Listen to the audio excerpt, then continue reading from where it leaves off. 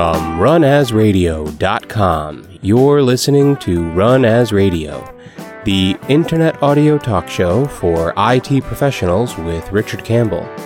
This is Brandon Wen announcing show number 376, UAC on Windows Client with guest Jeff Stokes. Recorded Tuesday, June 17th, 2014. Run As Radio is produced each week by PWOP Productions, providing professional media and podcasting services online at pwop.com. You can follow us on Twitter at twitter.com/runasradio. Thank you, Brandon. This is Richard Campbell, and thanks for listening to Run As Radio. I'm bringing back one of my favorites here. Jeff Stokes is back. He's a senior premier field engineer at Microsoft, having previously worked in the escalation queues for Exchange Server as a senior support escalation engineer. And he posts to Dude, Where's My PFE, which is the Microsoft Premier Field Engineers page on Facebook and elsewhere. Welcome back, sir. Thanks for having me. Always a pleasure. Great to talk to you. So what have you been up to? Well, I've been staying busy, doing some VDI work. Spoke on that at TechEd this year, and helping customers, fighting fires. Yeah, just last week I did a show with Steve Thomas about UE-V, User Experience Virtualization. That's cool technology we've got.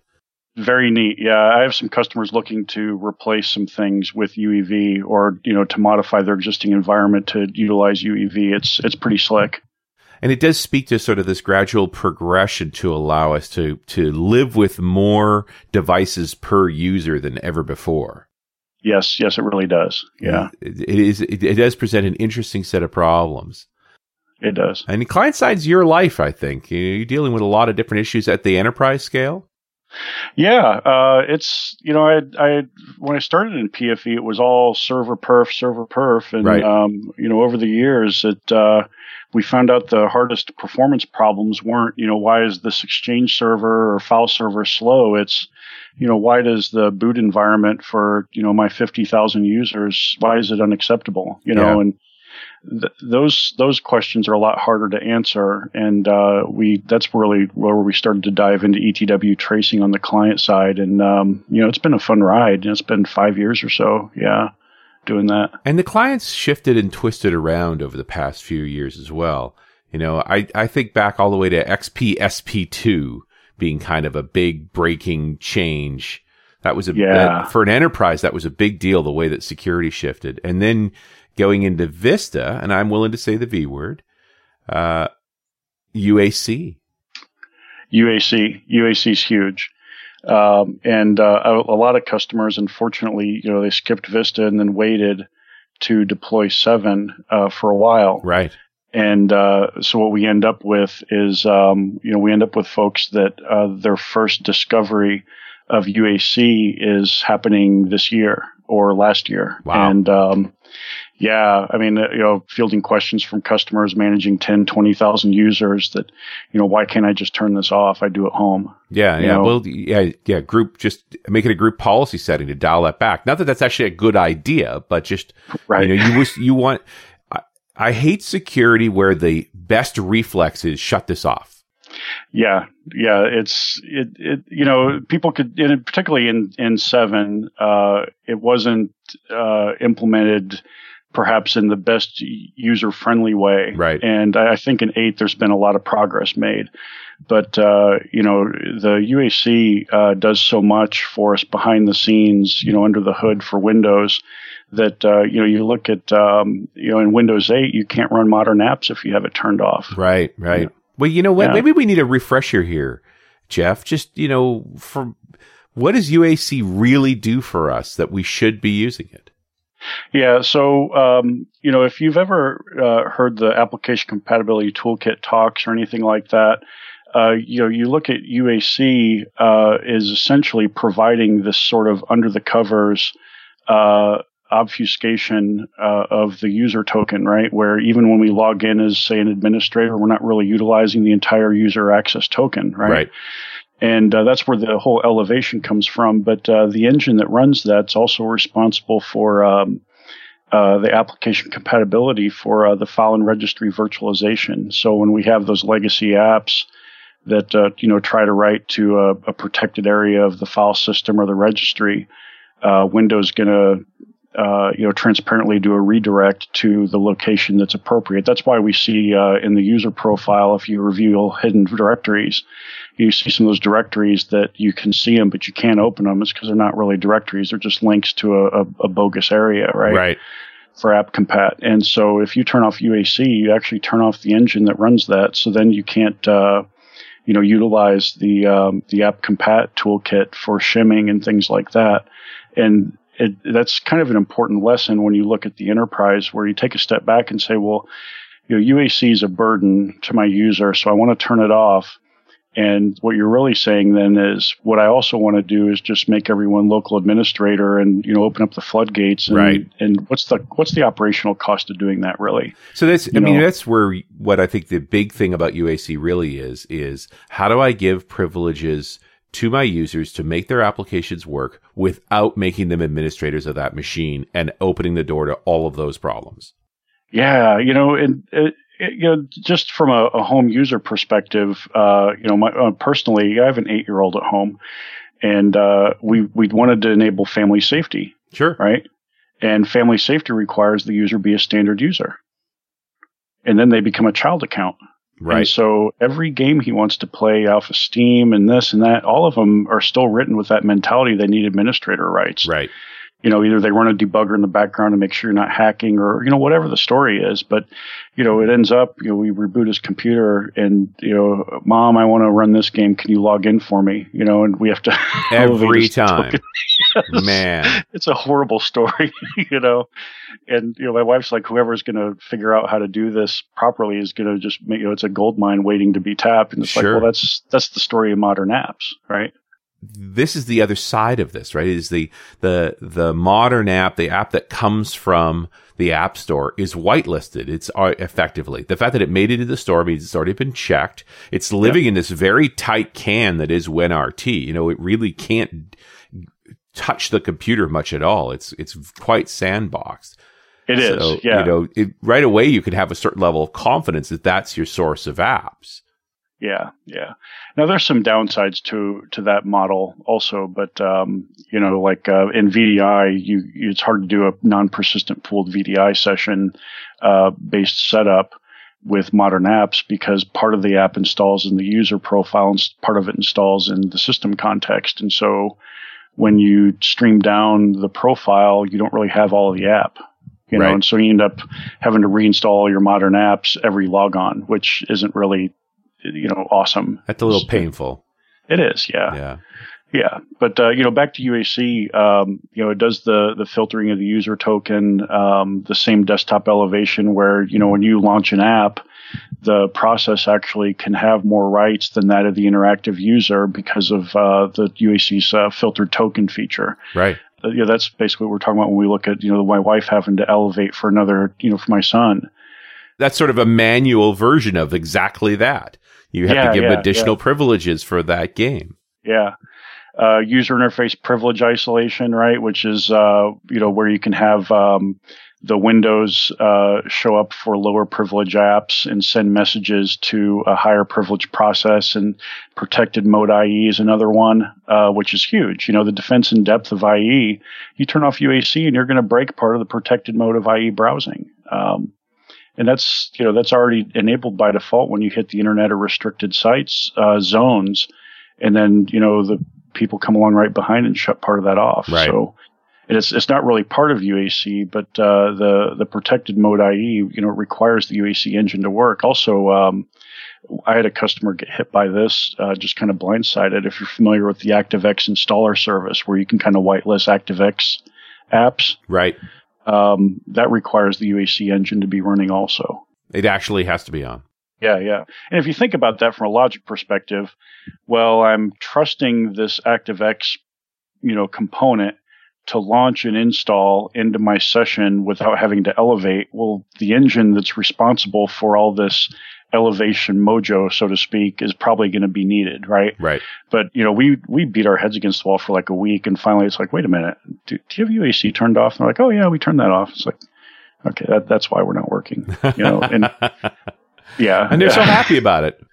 Yeah, I don't think people actually dislike UAC. What they dislike is the pop-up. I go to run the app, and that mean dialogue comes up that nobody understands. Yeah, but to give it some credit, it is color coded, right? Yeah. So like if you have App Locker and or software based policies where you say this app can't run or what have you, Mm-hmm. The UAC prompt or that box that comes up is actually in red and says, hey, your system administrator says no. Right. Right. Go talk to him. Yeah. Or, hey, the certificate for this isn't valid. Are you really sure this is what you want to do? Right. Stuff like that. It's kind of like the same thing with IE and Smart Screen. Have you used that, seen that in action? No.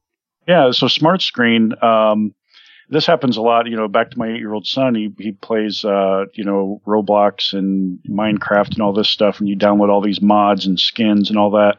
And a lot of these Smart Screen will look at and say, hey, I don't really know where this came from, and it's not really meeting our criteria for whitelisting. So are you really sure this is what you were looking for? And you have to actually click a box that says, yes, run anyway. Right. So it puts some thought in the user's head. And the same thing when you download some things where it'll say, hey, I downloaded this, and the dialog box I think is in yellow, and kind of draws your eye to it, and wants you to just sort of pay attention to what you're agreeing to there.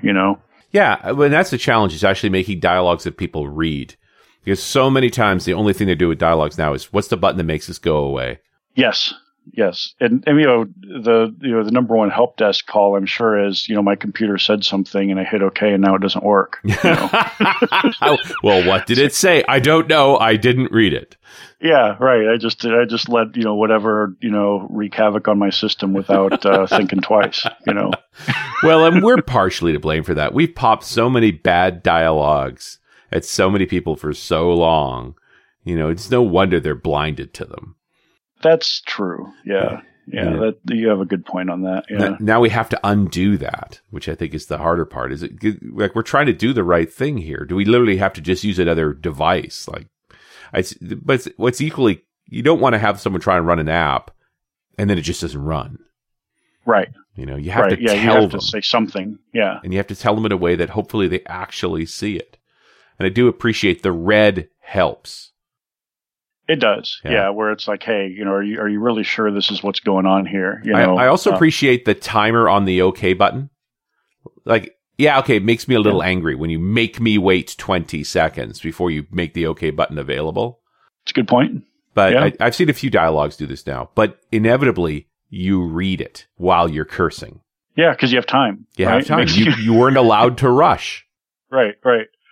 Which, that really says something about our society in general. I think that, we're so busy that we can't afford to wait 5 seconds or 10 seconds and read something. We just want to hit OK so we can go on with our lives. It's like, that's kind of an interesting, scenario for us as humanity, really, isn't it? Yeah. How did we get here exactly? And is here where we were trying to go is probably the better question. Well, I think all too often we have folks building software that don't use the software and just don't realize. Look at every VPN client until direct access. As soon as you use a VPN client, you pretty quickly figure out that those dialogues popping up aren't making anybody happy. Yeah. And one of the things I think also is the error code conditions, and I think we're guilty of this to some degree where, like if you run Windows updates and updates fails, it doesn't really give you a human readable error. It gives you a hex code. Yeah. And I think that developers, don't really think through the implications of when someone sees this, what is that going to mean? Yeah. And that's, something that, we've given feedback internally that, why do I need to look up a hex code error to understand why my Windows won't update? Yeah. It's a good question.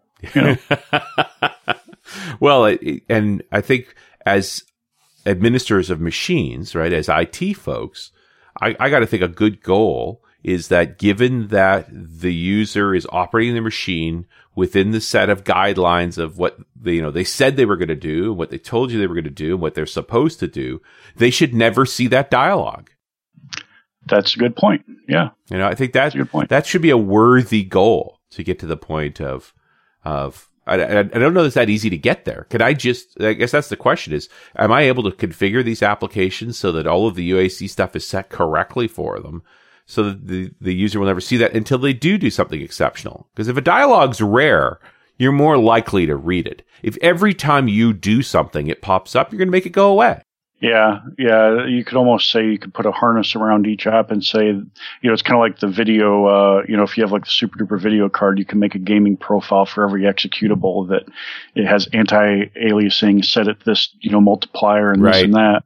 You could almost say, well, why don't we do the same thing for UAC so that when I run this video game, it's okay for it to, stupidly try and write somewhere that it's not supposed to, because I know it's going to, right? But, having talked to Steve Thomas about UEV, it makes me think UEV does a lot of that work already. The process of capturing the configuration and settings for a given application, it's almost all the information you need to deal with UAC as well. Like, it's almost like we have all the bits here.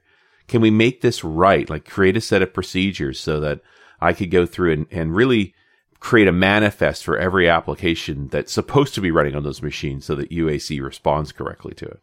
Or, even, if you take it a step further, what if the feature set of UEV was built in to, Win 9 or 10 to where when you install the app, or, even like the old SoftGrid or AppV sequencing, where you look at the app and it's like you study it.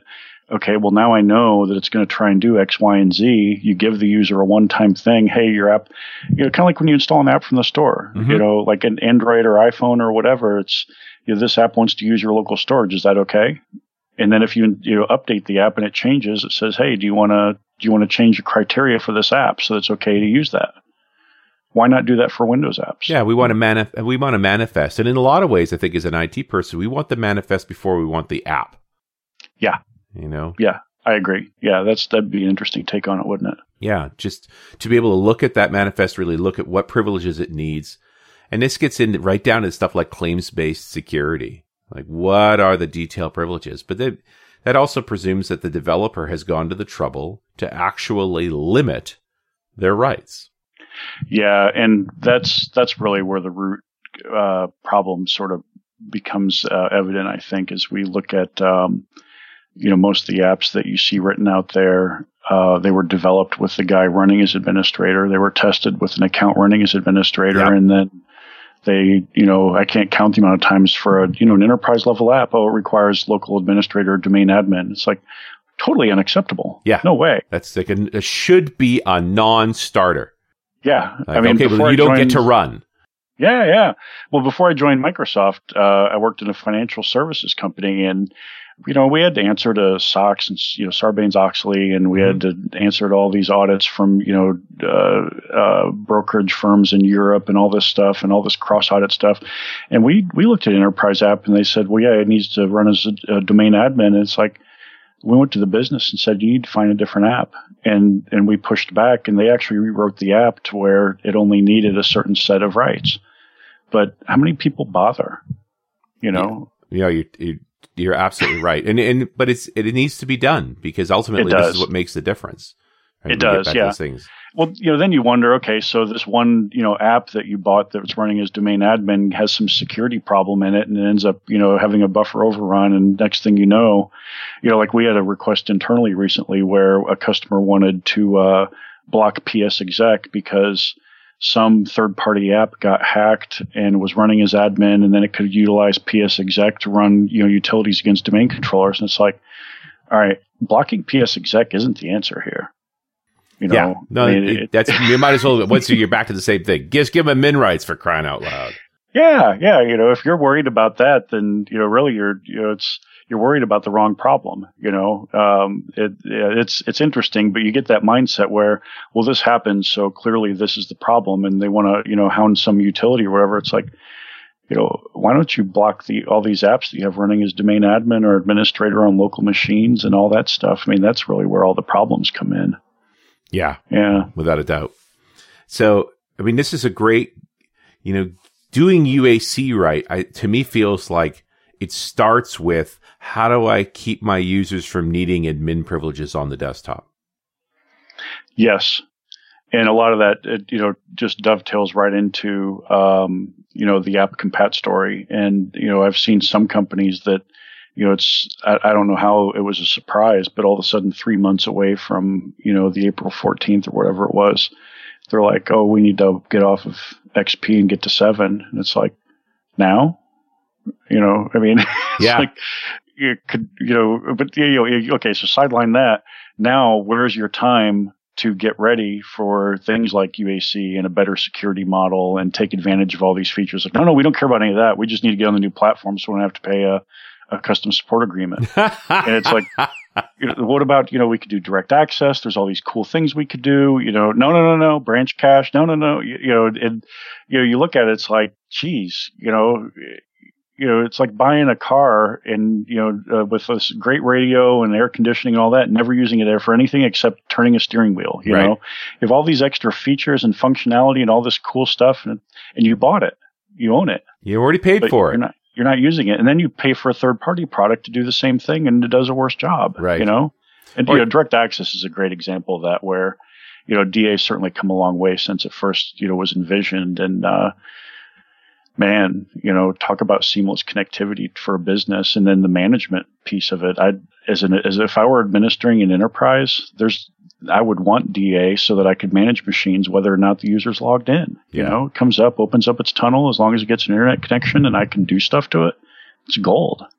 Yeah, this keeps being, I feel like, CapEx versus OpEx arguments, where you're not willing to do the capital expenditures to get people trained, so you keep them busy doing things the hard way over and over and over again. Yeah, we actually in Premiere, they have I forget what it's called, which, shame on me, but, it's like an IT life cycle and, there's, infancy and then adulthood or whatever, whatever the terms are. But you look at the age of the environment and it's like, are they in the 90s? Are they in the 2000s or are they, the 2010s in terms of IT maturity? Back, I don't know how it was for you, but, back in the 90s, there wasn't change control. No. You need to push an update. All right, we'll just send an email, let the users know that's going to be down for 10 minutes, right? And hope for the best. Yeah. And, why should I have to do it at night? I'm just going to do it in the middle of the day. Yeah. So, the businesses kind of caught wind of that pretty quickly and said, there's, it needs to be some sort of structure around how we do things in here. And, the Wild West left and, for most people. And, you start to see sort of this maturity of IT process and workflow and all that. Now, I'm not saying you go all Six Sigma and, you don't even need a lot of that to just do things right, but, so many businesses are stuck in that mentality of, maybe they have a change control process and all that, but they're stuck in the fighting fire mode versus the being productive and building stuff mode. Well, and fighting fires can be addictive too, because at least you know what you have to do every day. It's whoever's yelling the loudest, right? That's true. That's very soothing. I think the biggest thing for me, and we're starting to call this DevOps today, but it's something I've done for many years, was just actually having records of all the changes made in a given day, so that you could start sorting them into categories and start seeing how much was managing of brittle practices versus actually making progress. I tend to use the Covey-esque terms. How much prevention and preparation are we doing versus firefighting versus just spinning cycles, wasting time? Yeah. It's unfortunate, particularly when you bump into an environment like that or you're, dedicated to it or, help them on a crit sit. And then you look at it and it's like, I mean, it's a cop out answer almost to say, well, it's IT management's fault, right? You look at it, it's like, it's a whole philosophical change. Yeah. In how you're doing things versus how you could be doing things. And it's, I don't know if it's an East versus West mentality or, you want to get all, Zen on it and everything, but you look at it, it's like, the cost of doing something right once versus the cost of doing something wrong every day. Over and over and over again. How much time do we get on prevention? And how much time are we just spending on firefighting? Yeah, it's crazy. And then, really this really backs into this whole UAC discussion. The quickest way to make the problem disappear on the immediate part was just to shut it off. And it created all these other problems to hit you down the line. How many more hours do you spend? Yeah. Because you didn't learn to dial in UAC correctly to the way that would actually help you instead of just being a hindrance. Yeah, it's interesting. We look at the documentation we have publicly on it right now, and I think the main article we have is basically a server-centric article that talks about how to temporarily turn off UAC. It's a KB article. I don't have the number in front of me, but I'll get it to you so you can post it with the show. For sure. But it's server-centric, and here's how you turn off UAC temporarily. And doesn't really talk anything about the supportability of it or anything like that, and totally ignores the enterprise client perspective. Right. And so I think we're working on some communication to kind of, because I worked with a customer and they said, well, we did some research and, we didn't really, we saw what UAC is and how it works and what it does and things like that. But, we thought that, shutting it off and everything would be totally fine from a support perspective. And it kind of comes back to like shutting off the Windows firewall service, right? Makes your immediate problem go away and opens you up to a whole bunch of new ones that are going to come later. Yeah, but on that one, we actually come out and say in TechNet, hey, unsupported. Yeah, don't do call this. In, we're going to tell you to turn this back on, right? So, you look at that dynamic, and I think we probably need to do a better job on messaging on UAC. Yeah, and I don't want to exonerate Microsoft here at all. The way UAC was presented to the average user and the average IT guy was not good. It became what you used to be able to do now has an extra dialogue that's going to annoy you every time you do it. At first, particularly in Vista, everything you did, and of course there's a slider, and in Vista there wasn't really that much of an opportunity there, but no. In 8, talk about rarely seeing something. Yeah. Well, I think clearly we've learned things have gotten better. We've gotten smarter about how do we introduce these things in a way that doesn't annoy people, and that actually gives them the advantages you need. Yeah, it's a pretty interesting dynamic where I think the problem is that some people have maybe been stung, at the beginning and then just haven't come back since. They just turn it off as a habit. It's a rote action they do when they install a system or build a GPO. We all have scars. The question is, do we focus on them or do we work past them? Indeed. And when I've run into, you're always talking to folks who are trying to move ahead and are banging into fellow workers and other folks, especially senior folks. So there's a big that are obstacles to that. They say, how do I get the senior person to move? I understand that senior person is reticent because what makes them senior is more scars. Yeah. So go find out what they are and make sure you're not aggravating them. Yeah, I've been thinking about that. I'm not young anymore, and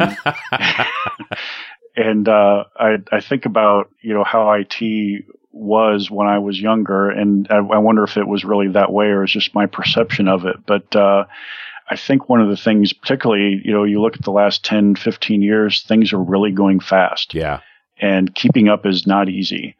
And seeing that something new is the best way can be hard just because you have a wife and kids and a life, and you don't necessarily have the time to burn a 40-hour week in addition to your normal 40-hour week doing research to keep up to date on everything. Yeah. So where do you, particularly when you get older and, supposedly set in your ways or whatever, that totally goes against the dynamic of the way IT is now, where it's all very quick, fast-paced decision-making and all that. And it's interesting. I'm hoping that as the years progress, I'll just keep a good limber mind, Yeah, and I think just being interested in doing better and learning more, like getting less and less hung up on tools and more focused on practices, that here's what we want to deliver. I think IT in the past few years has had a great reality check, because we're starting to see us getting outsourced the way the developers did. You know, that the cloud opens the door to your organization doesn't need your infrastructure. They can use this one instead. And you've got to actually be in service to your customers. If you're not taking care of them, they will find another way. And I think that's actually a healthy pressure. Let's get back to what was important. That this is supposed to be enabling business, not impairing it. Yeah, that's actually a really good point. You know, you look at that, and I used to have a security guy that was kind of out of control in one of the companies I worked at, and someone came up with the saying that, you know, he has one hammer, and when you have a hammer and that's it, everything looks like a nail. Right. And you know, back to that tool analogy, you get less hung up on the tools and more on the work and the solutions and practices, and I think that's probably a good path to follow. Yeah. Yeah. And because when you're an impediment to business, people will work around you.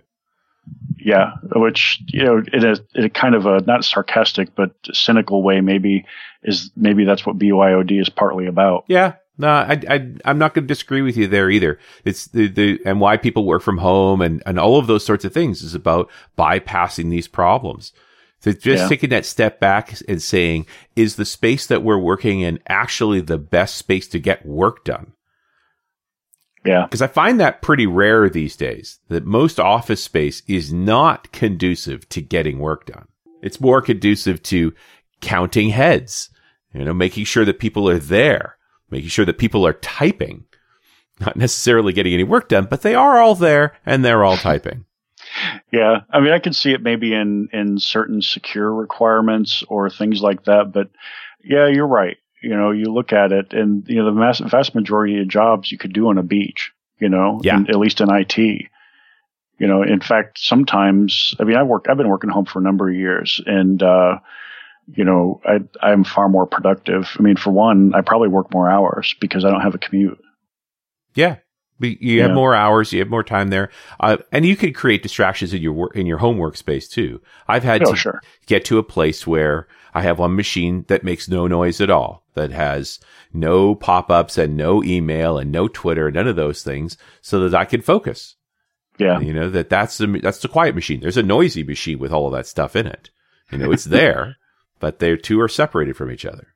Kind of like the computer or the TV in Idiocracy, if you've seen that. It's full of ads and has like one little window of content. Yeah, that's right. Exactly like that. And that's, you know, we can end up there. We can make our own environments not effective for ourselves. And I think for us, you know, running an infrastructure like this, are we creating the most conducive environment to getting work done? It's not just a warm, fuzzy thing. It's stuff like UAC. It's stuff like if you pop dialogues, you create an obstacle to getting work done. Yeah. So how do you minimize those obstacles? Yeah. Jeff, always really fun to talk to you. Thanks so much for taking the time to come out to the show. Thank you. And we'll talk to you next week on Run As Radio.